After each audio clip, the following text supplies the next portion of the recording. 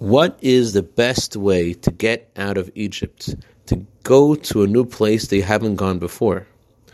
This week we read about Yitro, the father-in-law of Moses, arriving in the middle of the desert to receive the Torah.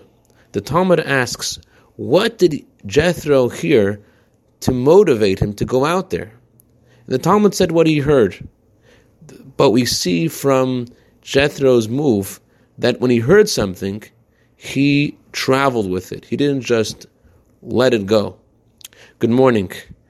In the Hayom Yom, the Rebbe writes that when you hear a Hasidic story, that can help you leave your limitations. He writes that every story must be sensed and apprehended in one's deepest inwardness. One must know that every story is guidance for living. Every story must bring forth in the listener a fine character trait, an inner enthusiasm for doing a mitzvah more beautifully, and should enable the listener to sense the ways of pleasantness of Hasidic teachings. So having said that, it's so important to say stories accurately. Therefore, I want to present an inaccuracy in the story that I said yesterday. The Rebbe did not say tomorrow there's going to be a hurricane.